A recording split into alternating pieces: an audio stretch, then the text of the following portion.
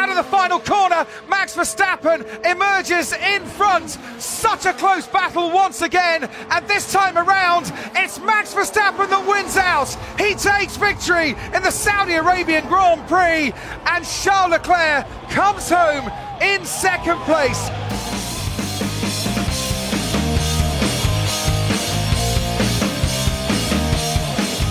Saludos a todos, bienvenidos a una nueva edición del podcast de la Fórmula 1, el show de la Fórmula 1 en tiempo extra para traerles lo que aconteció en la segunda parada del Gran Premio de esta temporada en Arabia Saudí, en Jeddah, que empezó con algo de controversia, que tuvo una quali emocionante y que cierra con una carrera espectacular, con ese duelo que ya se está cocinando de buena manera entre Leclerc y Verstappen. David Sakata con ustedes, y junto conmigo está el hombre de la Fórmula 1 de la casa, Julio Antonio Méndez. ¿Cómo estás, Julio?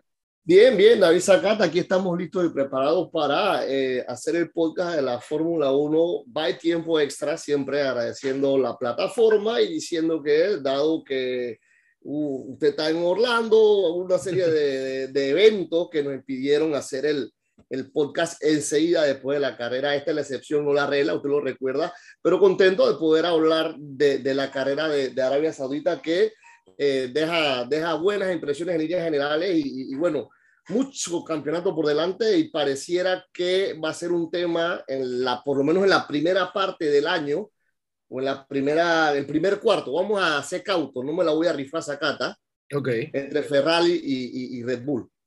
Sí, la temporada es larga y seguramente lo que estamos viendo hoy por parte de estos dos equipos, o mejor dicho, lo que estamos viendo por parte de los equipos que más está sufriendo no es lo que vamos a terminar viendo al final, es lo que yo anticipo de alguna manera.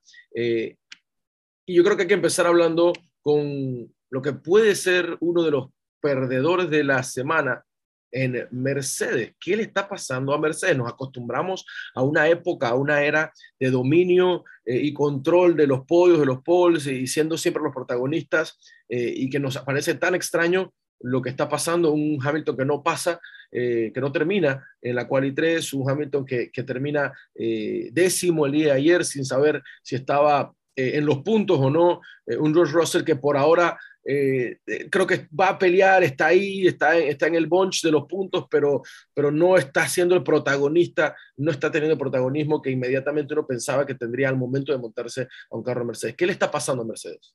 Creo que no se han sabido adaptar a los cambios, ¿no? Ellos tienen los problemas ese del piso todavía, del bumping, que quizá ya no sea tan evidente, pero no creo, o sea, creo que hay un resabio de eso. Y bueno, si lo vemos en líneas generales, mala la actuación de Hamilton definitivamente, y no estamos acostumbrados a ver a Russell o a Mercedes quinto, David Sakata, pero tan quinto. O sea, son el mejor del resto, pareciera ser que van a ser el tercer equipo. Recordemos que hay un límite de gasto este año, o sea que no es que Toto Wolff y compañía limitada y bueno, vamos a meterle $100 millones a este carro para ponerlo a volar máquina. Sí van a venir los ajustes, creo que va a venir la mejoría de Mercedes, pero al principio no va a ser tan simple, no va a ser tan sencillo, y bueno, no siempre puede estar adelante todo el tiempo. Tenían 7 años de dominio entre uno y la otra, y como comentábamos en podcasts anteriores, el ajuste de los equipos, creo que también Mercedes extraña la época híbrida, ¿no? Entonces, el ajuste de los equipos a las nuevas regulaciones siempre tiene víctimas. La más notable, Mercedes; la segunda más notable, McLaren, y podríamos también hablar de los equipos que tienen básicamente motores Mercedes, que esperaríamos que hubiesen estado un poco más adelante, cuando me refiero también a Aston Martin. Que puede pasar como uno de los equipos que en vez de mejorar echó para atrás, hablando de Aston Martin. Sí, creo que están en el paquete de los Aston Martin, y obviamente McLaren el año pasado ganó carreras con Ricciardo, este año tan lejísimo de eso. Pero abriendo el compás sobre esas modificaciones, esos cambios, yo creo que hay que valorar que los ajustes, las nuevas regulaciones han hecho de una temporada, por lo menos en 2 carreras, o sea, empezando esto, han hecho de una temporada que inicia bien competitiva. O sea, parece que Ferrari le saca ventaja al resto con tranquilidad porque ha dominado 2 carreras inmediatamente, pero el grupo general, los otros, no es que están tan mal, o sea, se ven ciertos detalles de carrera, por lo menos a simple vista, que lo hacen ver más competitivo. O sea, no es, en 2 carreras no hemos visto un dominio exagerado que el Leclerc solo y allá va el resto. O sea, lo ha peleado Max, le ha costado a Max Verstappen y a Red Bull. Y esa dinámica Ferrari-Red Bull, sí, Ferrari-Red Bull está, parece que va a marcar la tónica, pero en general el resto cuando miras para atrás parece que sí hay competencia. Sí, el midfield ha estado mucho más parejo, incluso en esta carrera más que la anterior. Vimos peleas de todas clases, lo de Alonso con Ocon con Alonso, que no deja muy buen sabor de boca el actuar de Ocon para muchos, pero hey, el tipo tiene que pelear por lo suyo también. Creo que bueno, la salida de Bottas nos deja, pero estuvo mucho más pegado ese midfield con pases y demás.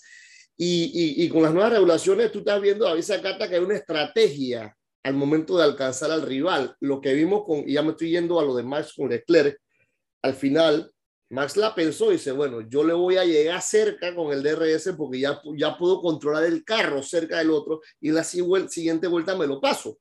Que fue lo que pasó y eso es lo que vimos también en el midfield. O sea, muchos overtakes, muchos sobrepasos, que es lo que uno quiere ver como fanático. Nos quedamos con lo que se vio en la carrera anterior del duelo en la primera posición.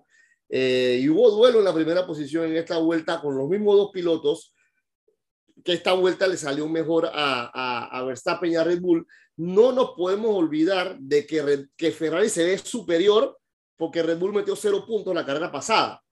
O sea que lo parejo está. Viene mucho el tema de la estrategia, que también quería tocar ese tema con ese bluff, con ese amague que le hizo Ferrari a Red Bull con el box to overtake, y eso me imagino que era todo lo contrario, porque Leclerc se quedó afuera, Checo quedó adentro en los pits, y me parece que hubo un error garrafal de parte de Red Bull, porque tú tienes que sacar tus cálculos. Tú no puedes estar delante de la carrera pensando en el segundo, tú tienes que pensar en ti. A ver, si yo entro ahora, ¿dónde salgo? Salgo detrás de Russell. Me va a atrasar, el que va adelante va a sacar más diferencia. O sea, ahí para mala suerte de Checo, fallaron en Red Bull. Es una palabra que he visto demasiado cuando trato de encontrar el análisis de lo que ocurrió con Sergio Checo Pérez y la carrera. ¿Cómo pasas de la pole position a la cuarta, teniendo tú la carrera? Hay una falla en la estrategia. No quiero caer en ese innecesario, o sea, que estar parcializado por la causa de Checo en la Fórmula 1, pero sí te tengo que decir que me parece curioso, o me pongo a pensar, si Max estuviese de 1, ¿hubiesen tomado la misma decisión? Yo creo que sí. ¿Sí la toman? ¿Tú crees? Yo creo, pero lo que creo que pasa es que Max hubiese dicho, pero ¿por qué me vas a hacer entrar? Ok. De repente ahí sale el piloto, ¿no? Claro, el piloto tiene que decir, hermano, yo voy adelante, esta gente que hagan lo que quieran, o sea, como que, pero sí falla, o sea, y Checo como buen soldado, de repente más veterano, más maduro, tú no ves a Checo quejándose. No. Para bien o para mal, ojo, para bien o para mal. Verstappen está todo el tiempo diciendo, no quiero, taca, tiqui, todo el día, y creo que si tú hiciste tu primera pole en tu carrera, y yo no me queda otra que criticar lo pasivo de Checo, porque él iba bien, Sakata, él estaba tranquilo adelante, un segundo. Una buena salida. No tenía por qué entrar, no tenía nada que hacer a los pits. ¿Qué pasó después? Lo que muchos esperan. Hey, voy a entrar cuando hay un safety car. Y quedó mordido él. Quedó mordido él, quedó afectado él, porque él fue el primero de los de punta en entrar. ¿Qué usualmente pasa en los equipos de arriba? El que está adelante en Mercedes era eso. Si está Bottas adelante, decide Bottas tú qué quieres hacer. Acá debió haber entrado primero Verstappen, pero ellos querían cubrir, entre comillas, y ahí es donde, y pensando muchas cosas ahora mismo, tú estás pensando en el segundo Red Bull, tú tienes que pensar en ti. No, cuida tu posición, mantén el primero. Si tú estás ganando la carrera, si tú estás ganando el juego, tú tienes, o sea, y lo de Ferrari fue pensado, Sakata. No creas que eso fue de suerte. Vamos a meterle vamos a decir box to overtake justo antes de los pits para que ellos no puedan ni pensar. O sea, fue el popular amague, Julio Méndez. Claro, fue un total amague. Y cayeron y se destramparon, como que pasa en la NBA, como pasa en el fútbol, que el tipo se come la amague y se cayó. Pero me impresiona de buena manera, o sea, gratamente, este tipo de estrategia, este tipo de situaciones, porque me habla muy bien de Ferrari como equipo para esta temporada. O sea, esa agresividad, esa picardía que honestamente yo la veo a nivel de carrera con cómo un piloto quiere hacer el overtake sobre el otro y demás, pero a nivel estratégico me sorprendió para bien, o sea, de vuelta. Yo reconozco que tengo el seguimiento a Checo, pero viendo las cosas, digamos, desde un punto de vista neutro, eso estaba cool. En verdad, claro, claro. En verdad, eso estaba bien cool. Y eso es algo que ha caracterizado a Ferrari siempre. O sea, esta picardía, vamos a buscarle la vuelta dentro, bueno, no siempre dentro de las regulaciones, mi ferrarismo tampoco me hace ciego, pero box to overtake, eso va a quedar para la historia, y entonces ahora Red Bull le va a tener que decir, chuleta, si nosotros vamos adelante, ahí Horner con toda la experiencia, estamos ganando nosotros no podemos dejarnos controla tu carrera. Claro, claro. O sea, era tan simple como que, ok, un pit stop en promedio demora 25 segundos, ¿dónde vamos a salir? Déjalo que entren ellos, que tengan el problema de Russell ellos, nosotros vamos adelante. ¿Y qué pasa en un safety car? Bueno, box to overtake, ¿qué? ¿Sabes? Vamos a hablar... en el buen panameño se la comieron todita. Todita. Vamos a hablar de otro tema, digamos, un grupo de escuderías y pilotos, el caso Haas, más allá de lo que ocurre con Mick en la quali, que obviamente dejó a varios preocupados, como Kevin Magnussen, que entra a la temporada a raíz del conflicto entre Rusia y Ucrania, como esta escudería de propietarios norteamericanos están con lazos muy cercanos con industria rusa, tienen que dejar a los rusos, tienen que soltar a Nikita Mazepin, que mucha gente consideró como una injusticia. ¿Qué culpa tiene el piloto? Llega Kevin Magnussen, que sale de la escudería hace un par de años y ahora vuelve en este plan de, bueno, es lo que hay prácticamente, pero en verdad no es lo que hay, es la mejor solución ante un problema que ellos ni siquiera sabían que tenían. O sea, me parece que es una interesante revelación Kevin Magnussen manejando un Haas y manteniéndolo en los puestos de puntos. Mira, yo creo que lo de Magnussen, o sea, ni Magnussen ni Grosjean salen por ser malos pilotos. Ellos no salen por malos resultados. Ellos salen por situaciones de que como que el equipo quiso hacer una barrería y sabían que venía en este tema de transición, de que este año no vamos a gastar para meterle billete este año.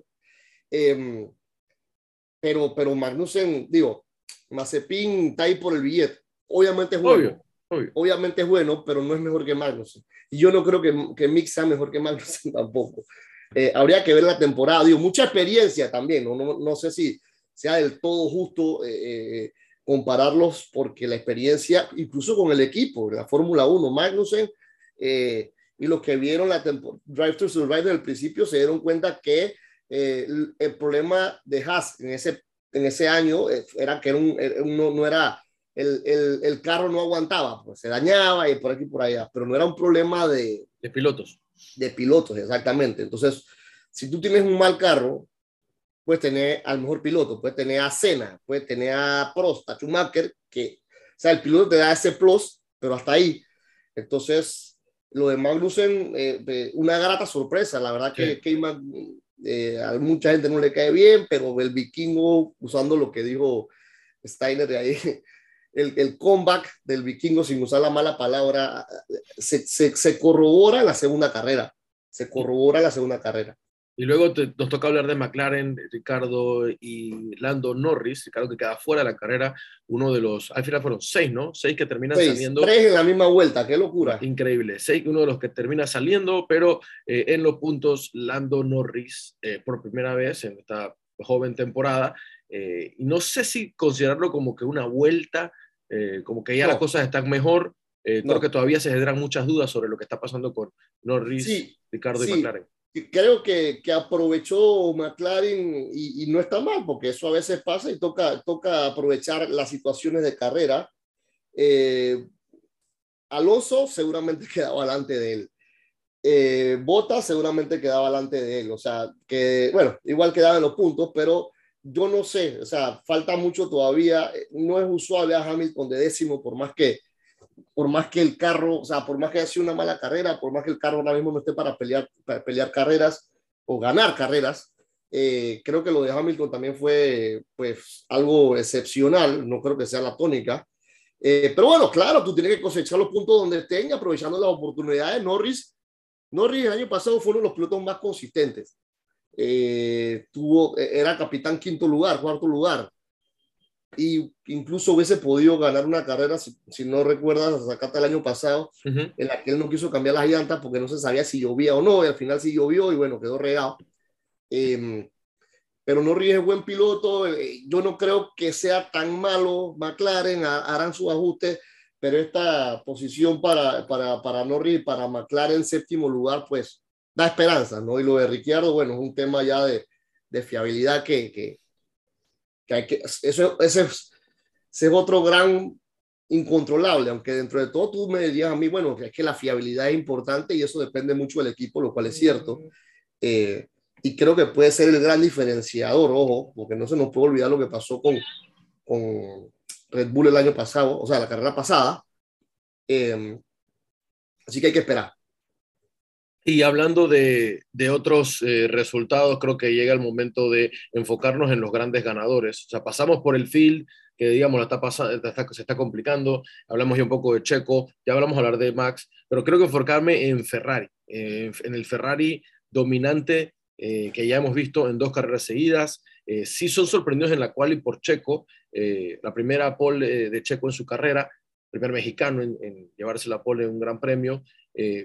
Pero eso al día siguiente cambia y hablamos de lo que ocurrió con Red Bull, pero la presión que le está metiendo Ferrari, voy a decir en este caso solamente a Red Bull por ahora, porque parece ser los más cerca, es muy interesante. Por más triunfo de Verstappen que vimos, el 2-3 se lo lleva Ferrari y sigue en lo más alto de los constructores y los puntos para estos 2 pilotos. Sí, arrancando la temporada y dado lo que pasó en la primera carrera, definitivamente que Ferrari hace completo negocio en este primer back-to-back de carreras del año con Sainz y Leclerc. Y yo creo que Sainz todavía le falta encontrarse con el carro. No creo que la diferencia en carrera entre Sainz y Leclerc sean 8 segundos. O sea, porque la carrera pasada él quedó tercero, pero pues bien regado, por decir. O sea, perdón, fue 1-2, perdón. 1-2. 1-2, perdón. El tercero fue en esta. Pero creo que a Sainz todavía como que no encuentra el carro. Pues. No. Y él lo ha dicho, lo dijo la carrera pasada también. Dijo, hey, ve acá, a mí me faltan segundos aquí y allá.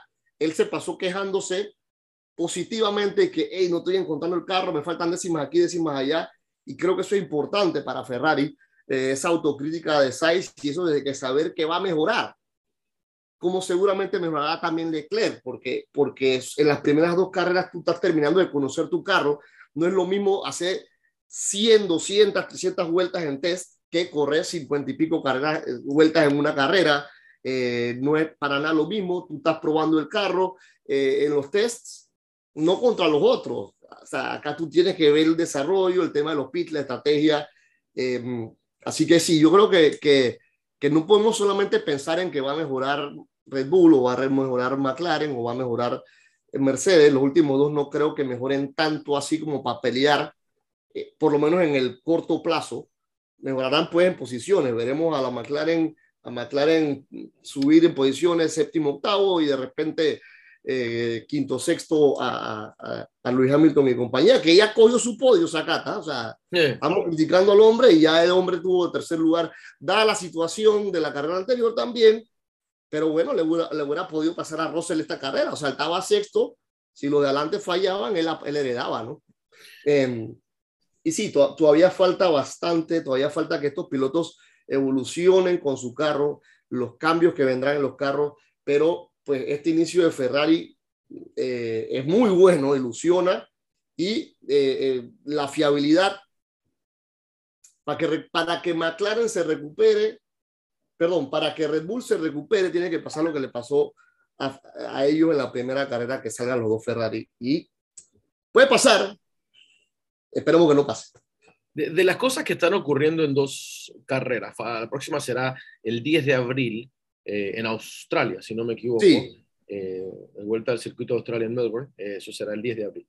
De las cosas que están ocurriendo hasta el momento, ¿qué te sorprende? Voy a ver ciertos standings acá, cosas que pueden llamar la atención, más allá del 1, 2, 3, que es Leclerc, Sainz, Verstappen, Russell Hamilton que está en 4-5, Esteban Ocon de 6, Magnussen de 8, me salté a Pérez que está de 7, Lando de 10 y de ahí es Tsunoda, Gasly, Alonso, Schumacher, Stroll, Hülkenberg, Albon, Ricardo, está de 19 y Latifi. En los constructores tenemos a Ferrari, Mercedes, Red Bull, Alpine, Haas, Alfa Romeo, Alfa Tauri, McLaren, Aston Martin, Williams. ¿Qué de eso te sorprende? ¿El top 5 de Haas en constructores? ¿Te sorprende? Sí, claro, Sí. lo de Haas tiene que ser lo que más sorprende en positivo, porque habría que ver qué hubiese pasado con Schumacher en carrera, porque si Magnussen cogió séptimo lugar, él en la carrera pasada no puntuó, pero hubo 6 abandonos, Sakata, Claro. que ahí hubiera podido cosechar los puntos. Lo del debutante Su es muy positivo, no es fácil coger puntos en tu primera carrera, en esta no pudo.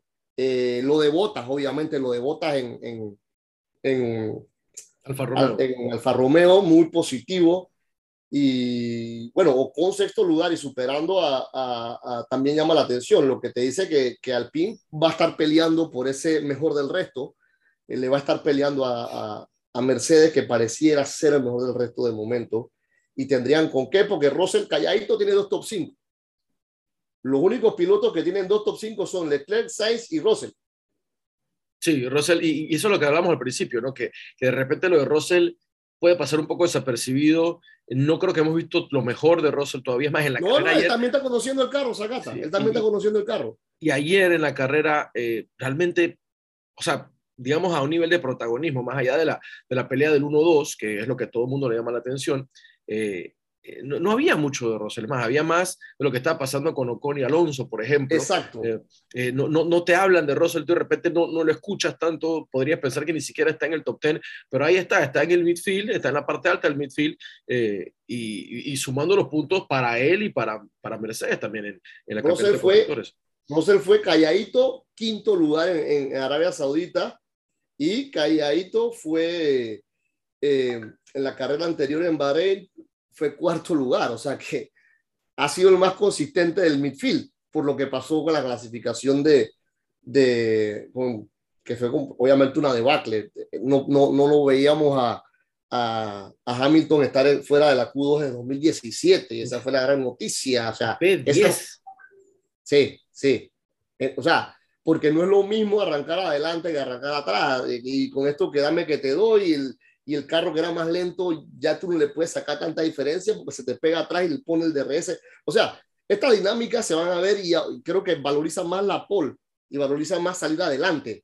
Porque a menos que sea Red Bull y embarres la estrategia de teniendo la pole. Bueno, pero igual quedaron cuartos, ¿no? O sea, eso es ver el vaso medio vacío o medio lleno, pues, porque medio vacío hay que verlo. Si estabas de primero, quedaste cuarto. Es que si no fuera por los abandonos de la primera carrera, tuviésemos, o sea, la diferencia en puntos fuese nada. Un top 4 muy interesante, o sea, estarían los cuatro tendrían derecho a decir, ¿sabes qué? Yo voy por el título. Totalmente. Hey, o sea, Sainz no, Verstappen y Leclerc, Sainz, la temporada es larga, o sea. No, pero mira que si nos adelantamos a lo que pasa en las dos carreras, muy bien, podemos decir que Verstappen, Leclerc por el 1-2 y Checo contra Sainz por ese tercer lugar que por claro, en el podio. Claro. O sea, ahorita mismo la cuenta pendiente es que Checo, a pesar del abandono en la primera carrera, no pintaba para pararse en el podio, o sea, no parecía que se iba a dar. Ese parecía un Red Bull con Ferrari sin Checo Pérez. En este pasó exactamente lo mismo. Sabes que esa palabra mala suerte que tú dijiste antes la he leído muchísimo. Checo debe ser el corredor con más mala suerte en la Fórmula 1 por una serie de circunstancias. Eso no significa que es un mal piloto, pero tampoco significa que es un... o sea, porque tengo otros, si vamos para atrás, Barrichello, papá de la mala suerte. No, está bien, o sea, el heredero. Barrichello, Sakata, para que tengas idea, estaba ganando en Interlagos, y esto es, digamos que la vueltita de la historia. Ganando en Interlagos, volando máquina, se quedó sin gasolina. Muy mal. Eso es una mala suerte. Que por cierto, ahora que lo mencionas, he leído en los últimos días, bueno, en la semana esta de preparación para el circuito de Jeddah, que a pesar de que no es, digamos, la frase como lo están presentando, el fallo de Red Bull pudo haber sido... Sí, gasolina. Mal cálculo de gasolina. Exactamente, así es. Pero no se ha establecido así como que de manera oficial, pero el análisis pasa por el momento en el que ambos carros terminan fuera, o sea, el cálculo fue general. Y se te apagó el carro y de repente hace sentido, cuando tú alguna vez te has quedado sin gasolina en el carro, Sakata. Sí. Bueno, y el carro, y de repente sigue, y ya se acabó. Y yo no creo, si yo soy Red Bull, yo diría que me quedé sin gasolina. No. Eso lo manejamos a lo interno. Te da alas. Eso lo manejamos a lo interno. Acuérdate que Red Bull te da alas. Eso es como si te dijera Maciel y que, oye, tienes que echarle gasolina al carro y tú que dale, yo la lleno, ahora lo lleno. Y te quedas sin gasolina. Muy mal. Tienes que manejarlo a lo interno. No, porque si no va a haber problema. Eso no se puede revelar. No, que el sensor, claro, el sensor, el tipo, el sensor del tipo. Alguien paga, eso sí, alguien paga, ahí va a tomar, pero no se va a hacer público. Bueno, para ir terminando, alguna apreciación final de lo que dejó Jeddah y quizás también algún anticipo, Julio, de lo que nos esperará en al menos 12 días en Australia.